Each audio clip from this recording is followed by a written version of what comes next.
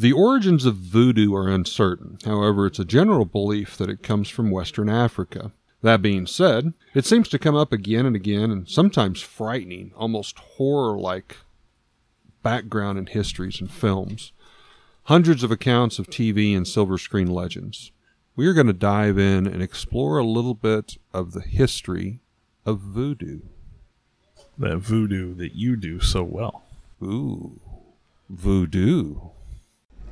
From a child born into this world, we are taught what to believe. Closed-minded we become, fearful to be deceived. Still we desire to know what lies beyond that locked door. The art of the storyteller, conjuring tales of legend and lore. History hidden, lost knowledge, things forgotten and the unknown. These are the things that direct us and will set the tone. Welcome, friends, to another episode of Nightmares on the Lost Highway.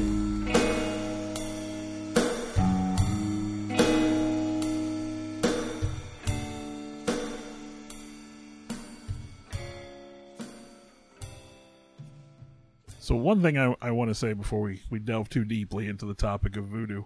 One, I want to say we both respect that it is a recognized religion, so we don't want to... Absolutely. We don't want to feel like we're insulting any practitioners. That is not our intent at all. I think we're trying to present some information, and it's never our intent to insult or anything like that.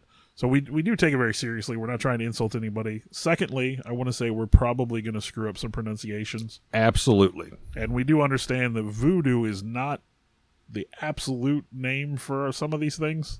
Yes. But we're going to say voodoo because it works better for us. We're going to take a very novice, unprofessional Yes. Attempt to explain some of the practices of voodoo. But some of the things as they're represented can be a little chilling, a little unsettling to those people who are unfamiliar Absolutely. with voodoo. Absolutely. Well said.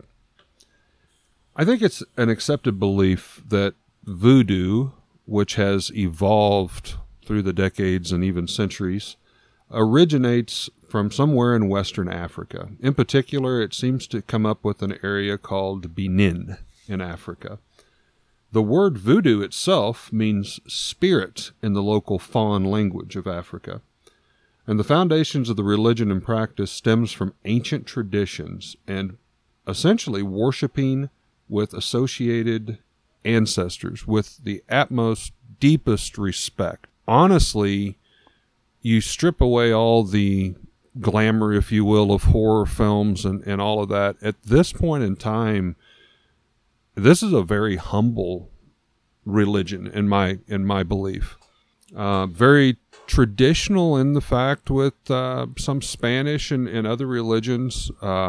Very honorable to ancestors who have passed upon before us, and the belief that you can learn from their mistakes and that they would be friendly and come forward from the dead and share information and help you. Come on, that's big. That's huge. Well, I think what a lot of people consider voodoo, what we would call voodoo now, is it developed in Haiti between the 16th and 19th centuries, and it was arose from the combining of traditional religions of Western Africa with the slave trade and those of Roman Catholicism, and like you said, focused on the veneration of what they call the Loa, which are ancestor spirits. Spirits, basically.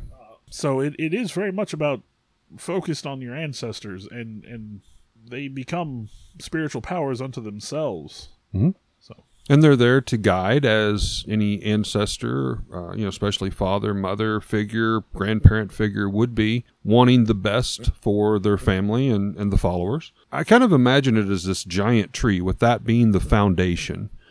And then, as you stated, somewhere between the 16th and 19th century, with the whole slave trade and everything, the branch kind of veers dramatically off. And when African slaves were brought into America to work on the plantations and such, they obviously brought voodoo with them, their religion, their beliefs, as anyone would. And their white masters in the Americas, however, had their own plans regarding and the religious practices of the slaves. And actually in 1685, there was a law that prohibited the practice of African religions entirely. And that may have been what spurred the incorporating Roman Catholicism. So Force-feeding that, basically. It's sort of similar to, was it the Brazilian, well, kind of a comparison would be the Brazilian martial art of capoeira, which is a dance-based martial arts system, because the masters, the people in charge at that point in time, outlawed, official training in combat and martial arts. Mm-hmm. And so they hid it within their traditional dances. It has to go underground, basically, yeah. And the masters, the slave masters and stuff, as you said, they basically push this Christianizing of the slaves, and they actually had in the law that you had 8 days from the time that you, say, arrived from Haiti as a slave. You had 8 days to convert the slave to Christianity, basically. These people are a proud people. They had this religion. It's their ancestry. You're asking them to cut ties and basically say this doesn't exist. So as you stated, we're force-feeding Christianity. The Catholic religion basically kind of becomes in. And so they find a way to adapt and kind of melt this all together. And that's where I think a lot of it gets confusing, but very interesting. Well, you have this, I don't want to say romanticized, but definitely this Hollywood version of voodoo that is all dark and evil and for bad purposes, mm-hmm. which is not what voodoo is all about. No. It's kind of like, and I hate to even go this far, but like the whole vampire craze with the silver screen. They've romanticized a lot of this. I'm not saying there's not some good versions out there, but a lot of it's more over the top. Now, I will say, if you've watched American Horror Story, The Coven, I think that was season 3 or season 4, that takes place in New Orleans. I think that actually came up in some of my research on the Loas. It's a lot of good references, in my opinion. You've got, obviously, Marie Laveau is in the show. Papa Legba, who we're going to talk about here a little bit later. One of the things I found in my research with the show, and they always said that the producers of American Horror Story do a lot of research, and they try to put in little Easter eggs, if you will. One of the things I thought was interesting is Marie Laveau actually was a type of what we would consider a beautician today, hairdresser, and in the show they put that in there, even though it was a little bit more modern age, recreated Marie Laveau.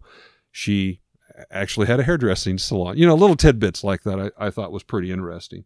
But yeah, they've romanticized it, but they've almost taken it over the top to a point where it is extremely scary. And that being said, I think with any religion, it should be, as we stated, very respected and honored. And a lot of people will tell you, you don't go into any religion, especially this one, being light of heart.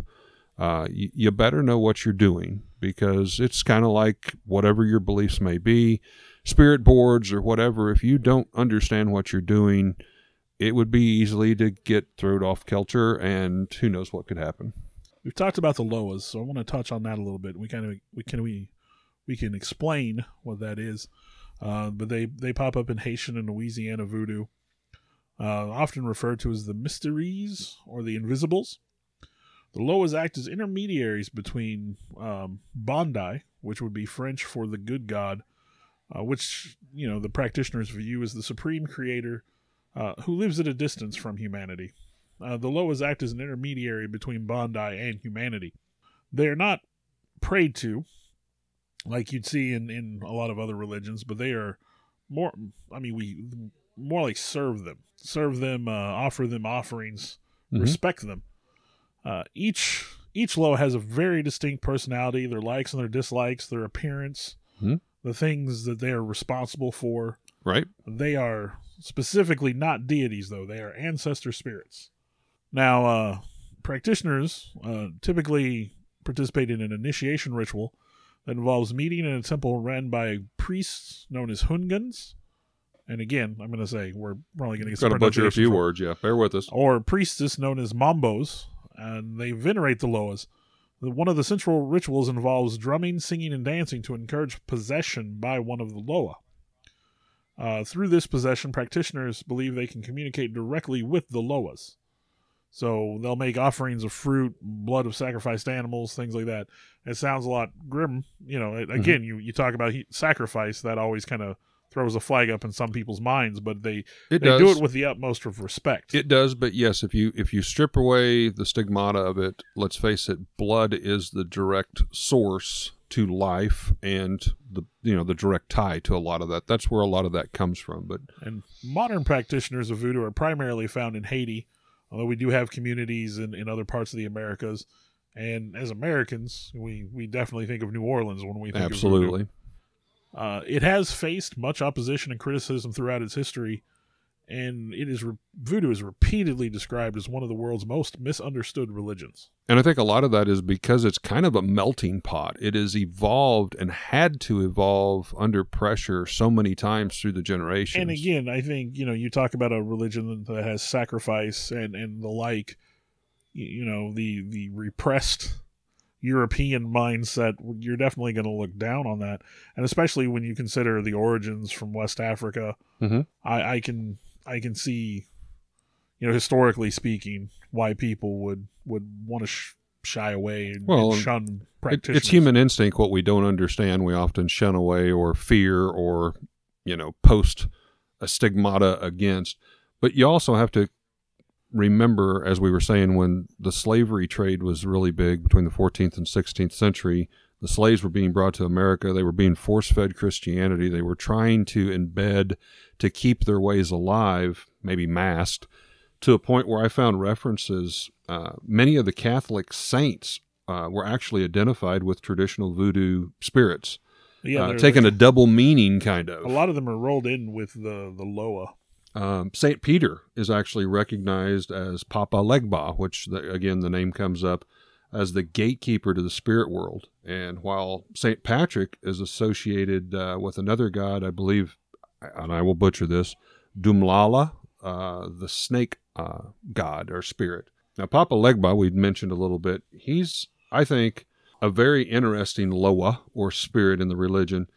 His origin story comes from the Fon people of the Dahomey, Africa area, and he is the guardian trickster of the gates of all crossroads. And as it was explained in a couple interviews that I was watching, imagine every highway, every road, whether it be a country gravel road to an interstate, to railroad tracks, any type of road, he would be in control of. So anything that flows, he's going to know about. That's his prominence. That's his territory. He stands at the spiritual crossroads. And he's also, he gives or denies permission to speak with the spirits of the dead. Facilitates communication, speech, and understanding. Part of his trickster nature is that he does love riddles. And no one can speak to spirits without first giving him an offering. Right. He is very much about the communication with the dead. He's often depicted as being wearing skull makeup, smoking a cigar, top hat. As you said, very prankster-ish, almost kind of Loki in another religion, or like a genie would be. You have to be very specific with your requests, because with him being the trickster nature, he'll try to turn that against and use that to teach you lessons.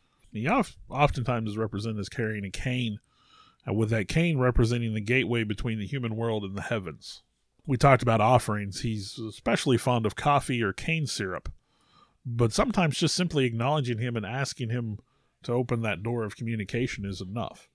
Again, he's sort of fickle and trickstery. Now, one of the versions, you mentioned something about a top hat. There are other versions that have him wearing a broad-brimmed straw hat and smoking a pipe, which your description kind of crosses over a little bit into Baron Samedi. With the Baron Samedi. Which I think we'll cover here in a moment. Which often kind of fade across. If you don't really understand the differences, they can seem to be very similar. Now, Papa Legba has popped up in popular culture, so if you're familiar with Neil Gaiman's American Gods, Terry Pratchett's Witches Abroad, and of course the series American Horror Story. The Coven. Now, one of the things I came across is the different Loas also, if you dig into it, are associated with different traits, as you said, different responsibilities, but also they're given a special day. Papa Legba, for example, is associated with Mondays. So if you were a practitioner, it would be best if you were utilizing him, or maybe I should say if he picked you. That's one of the things in the religion, is you don't just necessarily go out and pick your Loa. They're all very different, and often they will pick you. But you would probably have the best luck with Papa Legba doing sacrifices, doing offerings, trying to summon him on a Monday, where the Baron, as we mentioned, he is associated with Saturday. So obviously, to get the best results on that, you would contact him on Saturdays. I thought that was kind of interesting. Well, since we're bearing over to the Baron, Baron Samedi is a Loa of the dead, typically depicted wearing a top hat, black tailcoat, dark glasses, with cotton plugs in his nostrils. This resembles the Haitian burial preparations. So he looks like a man prepped for burial. Frequently depicted as either a skeleton or a man with skeletal face paint. Mm-hmm. And we've seen that depiction of that character. The villain in Disney's Princess and the Frog is right. very, heavily inspired by the Baron. Right. He's noted for disruption, obscenity, debauchery, and having a fondness for tobacco and rum. So he's often drunk. Yeah. This is where in a lot of the practices you may see they'll take in rum or alcohol and spew it out, and a very flamboyant party person, if you will. Now, the Baron is the only one of the Loas that can accept an individual into the realms of the dead, and spends most time in the realm of voodoo spirits, which there's a name for that I, again, would butcher if I tried to read it. He's notorious for his outrageous behavior, like I said a moment ago, swearing continuously, making filthy jokes to the other spirits and at their expense. And he's married to another powerful voodoo Loa, Mammon Bridget. She is also a death Loa, who's also considered to be the only Loa that originates from Ireland. That totally threw me over the cliff. I had to read that 2 or 3 times to make sure I was reading it correctly. Now, she cares for the dead more than they were ever cared for while they were alive, is one of her traits, and always respects those who respect the dead.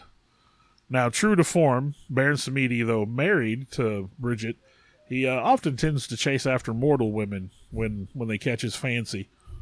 Very Zeus-like. Now, he will often be found at the crossroads between the worlds of the dead and the living. He'll make deals with mortals who want his power, or that he takes a fancy to. He's also seen as a Loa of resurrection and of life. He's a giver of life. Can cure mortals of their diseases and their wounds as long as he thinks it's worth his time. And it's one of his main responsibilities is to ensure that corpses rot in the ground, to stop them from coming back as zombies. Which, again, is one of the things very much associated with voodoo. I came across some research, and this goes back over to the Africa area. There is actually what they call zombie dust. This is factual. Unsure what makes up zombie dust, and quite honestly, it seems to vary from tribes. Now, I know one particular story I heard involved, was it pufferfish? Yes. Poison, fugu? Yes. I think it's probably whatever they have, at their access, but some form of the zombie dust is a powdered form of whatever concoctions, and it is blown into the face of the victim, and it seems to be, I can't think of any other way to explain this, but it is definitely more of an aggressive act. This is not the docile type that we were talking about, but people who might oppose the religion of voodoo, resist it. We talked about Houngans and Mambos as the priests and priestesses of voodoo. Typically, zombies would be reanimated by a Bokor, or like a dark practitioner of voodoo. Yes, this is the person, black magic, the dark magic you turn to when you want to curse or something like that. In the research, they would blow this zombie dust into the face of the victim, and they would immediately fall sick or possibly even pass out and fiend death.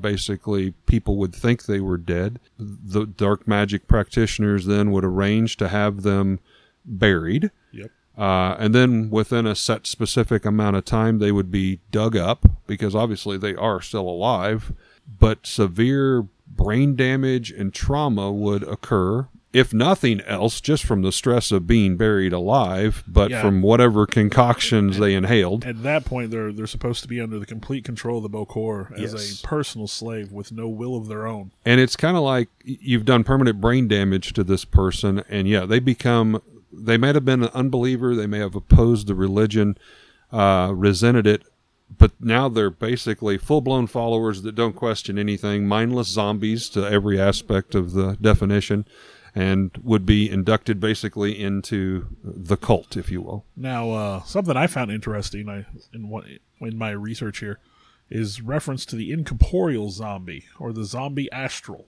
And that's when a Bokor captures a part of the human soul to enhance his spiritual power, which he can take what they call the zombie astral and seal it away in a bottle, and then the Bokor could either keep that or he could sell it to someone, and they could use that for prosperity, good luck, fortune and business.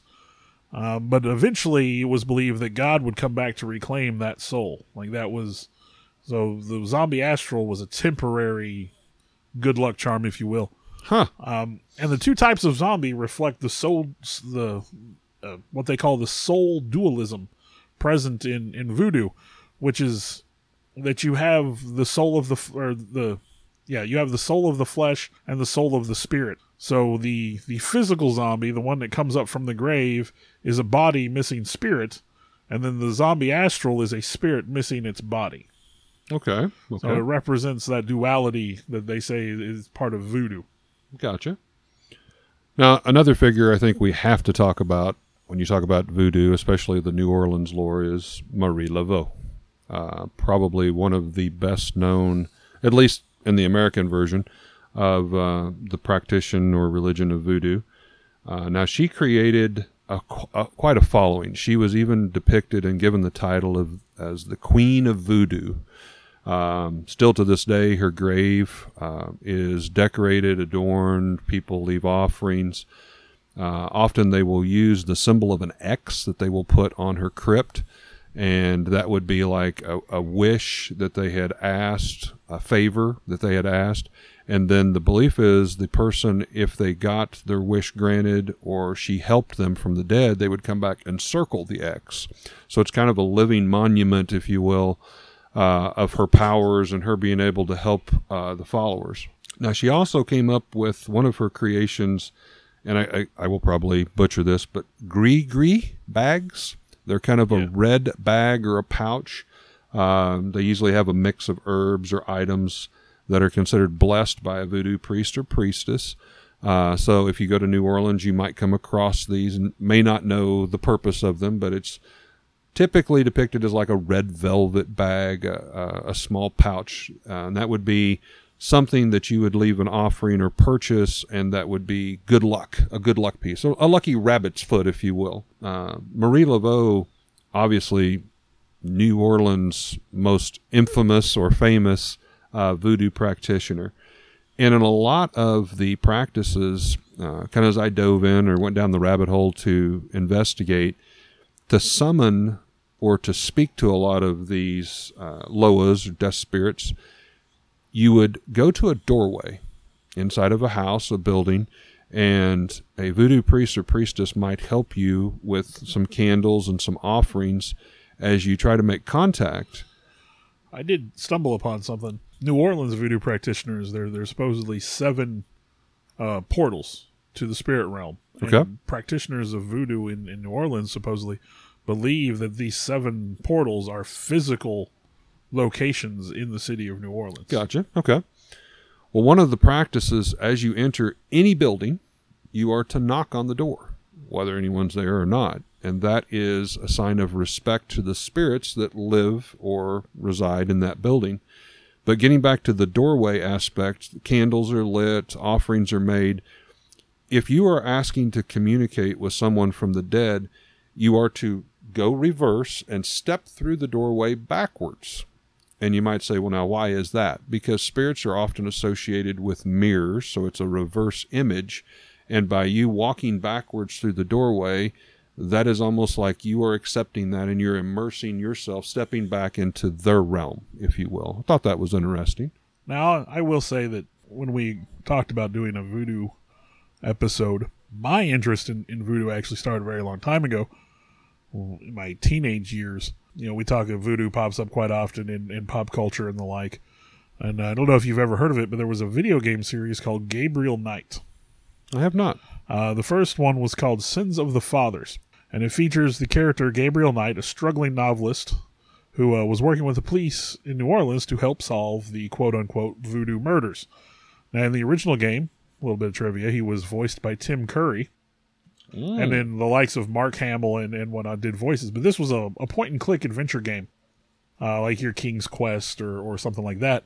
When we were playing this game, I didn't have a lot of patience for point-and-click adventure games. I was more of a Doom, Castle Wolfenstein kind of guy. But if you look through the book, it had a list of books that were inspiration for the game. And one of those books was called Spirits of the Night, the Vaudoon Gods of Haiti. Whether you believe in coincidence, kismet, however you want to phrase it, I joined a book club in my early, or late teens when I started working, and one of the first catalogs I got had that exact book in it. And I thought, well, that's interesting. Uncanny. So I immediately ordered it, read through it, of course, learned, voodoo learned a lot about voodoo, with the Loas being a form of ancestor worship and things like that. So I had actually done a lot of reading. Well, I would say a lot of reading. I've read at least one book on voodoo before we got here. But it definitely, when we do any topic on this show, if you can find a book that'll talk about it, it's going to go way more in depth than we do. We're just scratching the surface. Very much, yeah. But like that particular book, I think it went page by page describing different Loas and their realms of influence and how to, give what offerings to give them. And there are hundreds. Yeah, and they each have their own customized symbol to represent them that you would use if you were going to make an altar or something like that. Mm-hmm. Here you have this video game that just kind of popped up out of the blue, and I see one book title, and then boom, boom. Months later, a year later, whatever, I see that book pop up. So I'm like, oh, okay, that's interesting. And again, that's how most of my education in these topics, I find a book and I just find it interesting.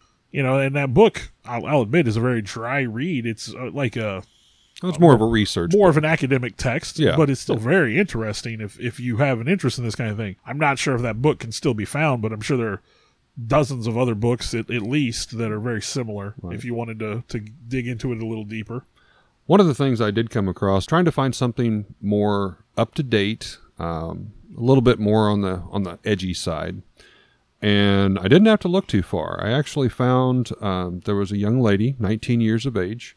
Her name was Kat Reston of the Virginia Beach area. And she and her girlfriend had been together for, it sounded like, a period of time and had broken up. And her girlfriend, who I did not catch her name, was a practitioner of voodoo. And so the scorned Kat Reston, for whatever reason, decided she wanted to use voodoo and try to ask the spirits to get the two of them back together. Now, this occurred April 29th of this year, of 2020, so very, very recent. Newspaper articles carried it. You can find it quite easily on the net. Again, it's the Virginia Beach area. But she had supposedly burned a voodoo doll, which, again, that's kind of a stereotypical you associate with voodoo as a pincushion doll. But she had burned a voodoo doll in attempts to summon what was being called as Papa Legba. And we've talked a little bit about Papa Legba. I was going to say, just from what we've discussed, Papa Legba would be the wrong person to talk exactly. to. Unless the girlfriend had passed away. No, she has not. That was my belief.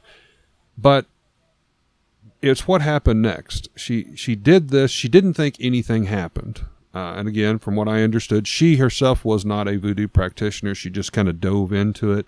She did ask around on some things, and she was told, like I mentioned earlier, with any religion or with anything you do, if you don't know what you're doing, do your research. Don't just jump off of a cliff. But within, I believe it was 2 days after this event, they found her body dead. And they proclaimed it as unknown reasoning. Now later, a full-blown autopsy was required. The family didn't want an autopsy at first, as I understood it. She was found in a bathtub and apparently had a heart attack. Now, 19 years old, seemingly That's mighty early for a heart healthy young lady in a bath, which is generally relaxing, passes away 2 days after this. And, of course, the newspapers ran with this. And literally, like one of the titles was Papa Legba kills voodoo practitioner. I mean, it was... But again, you know, just from doesn't what we talked add about here, up. Papa Legba would not have been the guy to do that. Does not add up at all. But, you know, maybe, I mean, she's meddling in things she doesn't understand. She's maybe opening doors she doesn't intend to open. So. Right. Now, some people did speculate possibly it was the Baron. Again, Papa Legba and the Baron seem to kind of fade in and out, kind of gray areas, especially with the Hollywood aspect of it. He is the keeper and decides who comes basically through the gates of death and who comes through and who communicates. So some of the voodoo practitioners in the area actually kind of rose up and they're like, this is not Papa Legba. We know Papa Legba, and this is not his style. This could be the Baron, or she summoned something totally unbeknown that she didn't know what she was getting into. But, you know, it's this type of stigmata that's often associated with it and, you know, puts panic and terror into the eyes and ears of people out there. New Orleans is steeped with mystery and lore. When you go down there, and I know you and your family have visited New Orleans. I have yet to make the trip. I want to very much. One of the things I insisted upon when visiting New Orleans is that I wanted to be at least exposed to the voodoo culture. And I know there's a shop. For the life of me, I can't remember the name of that shop. It probably would take just a couple of minutes to look it up. But my brother-in-law knew where it was. He was taking us there. We were looking for it. And I will say, just strangely enough, as we're looking for this particular shop, and we're not talking about what we're looking for, he's like, oh, I know where we're going. He starts leading us through. And we run into a young lady sitting on a street corner, and she looks at my brother-in-law as we're walking by, and she goes, hey, if you're going to that shop, like anything you buy, bring back to me. I'll take the curse off of it. Oh. And again, we didn't tell her where, like she didn't know where we were going. Right. So Total strangers. Weird. Yep. Now, I will say, since I've been to the shop, I believe the movie is Hatchet 2. There's a scene where they go into a voodoo shop. The front door is the shop that I went to. Okay. The exterior shot. Now, the inside shot's a lot bigger than the place I actually went to. So right. There's some movie magic there. But it is a real place, and when you go in, it is everything you expect it to be. If, you know, looking at a voodoo fully shop. immersed into it. Yep. A lot of little statues, a lot of, I don't know if fetish is the right word, but a little, you know, I mean, they has all these different things. And I've been told in a lot of those shops they have actual working altars there's an to altar the different there, loas. and with a big sign that, you know, if you don't know what you're doing, please do not touch. Right. But there is an altar in the back, and it's very interesting shop to just look around, even if you're not into that. Yeah, that's one of the things my wife and I, again, we just kind of want to experience that. Definitely want to go to the French Quarter. And while I'm not a practitioner, obviously, I the history aspect of me, I think I've mentioned that several times. I love the history aspect. I want to see Marie Laveau's grave. I want to kind of take in some of that. There's a lot of history there. Now, I did hear, on kind of a negative note, that unfortunately some of the cemeteries are a little unsafe to be in, not because of the dead or the undead, but kind of some of the drugs and some different things, the crime. Unfortunately, that's probably the case. So you definitely don't want to be there at the wrong time of day. It may have been you. Somebody had told me that if you do make that trip, it would be much safer and well worth the money spent to join one of the tours to go through the cemetery, because for whatever's going on there, the tours seem to be kind of safe. I don't know if part of the money is going to somebody to say, hey, we're allowed to be here this day and this time or whatever. Our trip to New Orleans was just the little touristy part, and then, you know, we came home. We didn't spend a lot of time there. We didn't do a lot of tours. We were sort of limited on the amount of time we had to spend there. So now I got to ask, did you pick up any books or anything for research? I did not. You just went visually, took it in, and said, I'm walking away. Yeah, no, I went in the shop and I looked around and I saw the stuff and I realized, one, and this goes back to the very first thing that we said after the intro, out of respect, right. I knew that these were not, like, I didn't need to buy anything there. That wasn't for me. That wasn't you. It didn't feel like, to me, it felt disrespectful. Right. And in a That's way, fair enough. and I'm not trying to say that to try to, I'm not trying to impress anybody or anything. It just, Right. I went in there, I looked at the things, and it was interesting, but it definitely wasn't my culture. It wasn't, it felt wrong to want to buy anything. So. Right. Well, I mean, whenever you're visiting different states or whatever, different chapels and different things, you might go in and take it in. But yeah, I mean, out of hopefully respect, and everybody would have this belief, it's not your deal, but you still have to respect the history. And again, voodoo, like I said, I imagine this giant tree and the roots and the foundation were, very pure, docile. And then, unfortunately, with the whole slavery ordeal with the 14th through 16th century, these people were just dragged away from their homes and separated, brothers and sisters separated, the families were separated. That would be horrific. So you're going to cling to anything that you can. And obviously, I think it would stand to reason you'd reach out to your ancestors and ask them for help at that point in time, if no other time. And then you arrive in America and there's laws and you have 8 days to basically be purified and, washed away with Christianity. You're having to take your beliefs and religion and try to keep them alive. It would be horrible.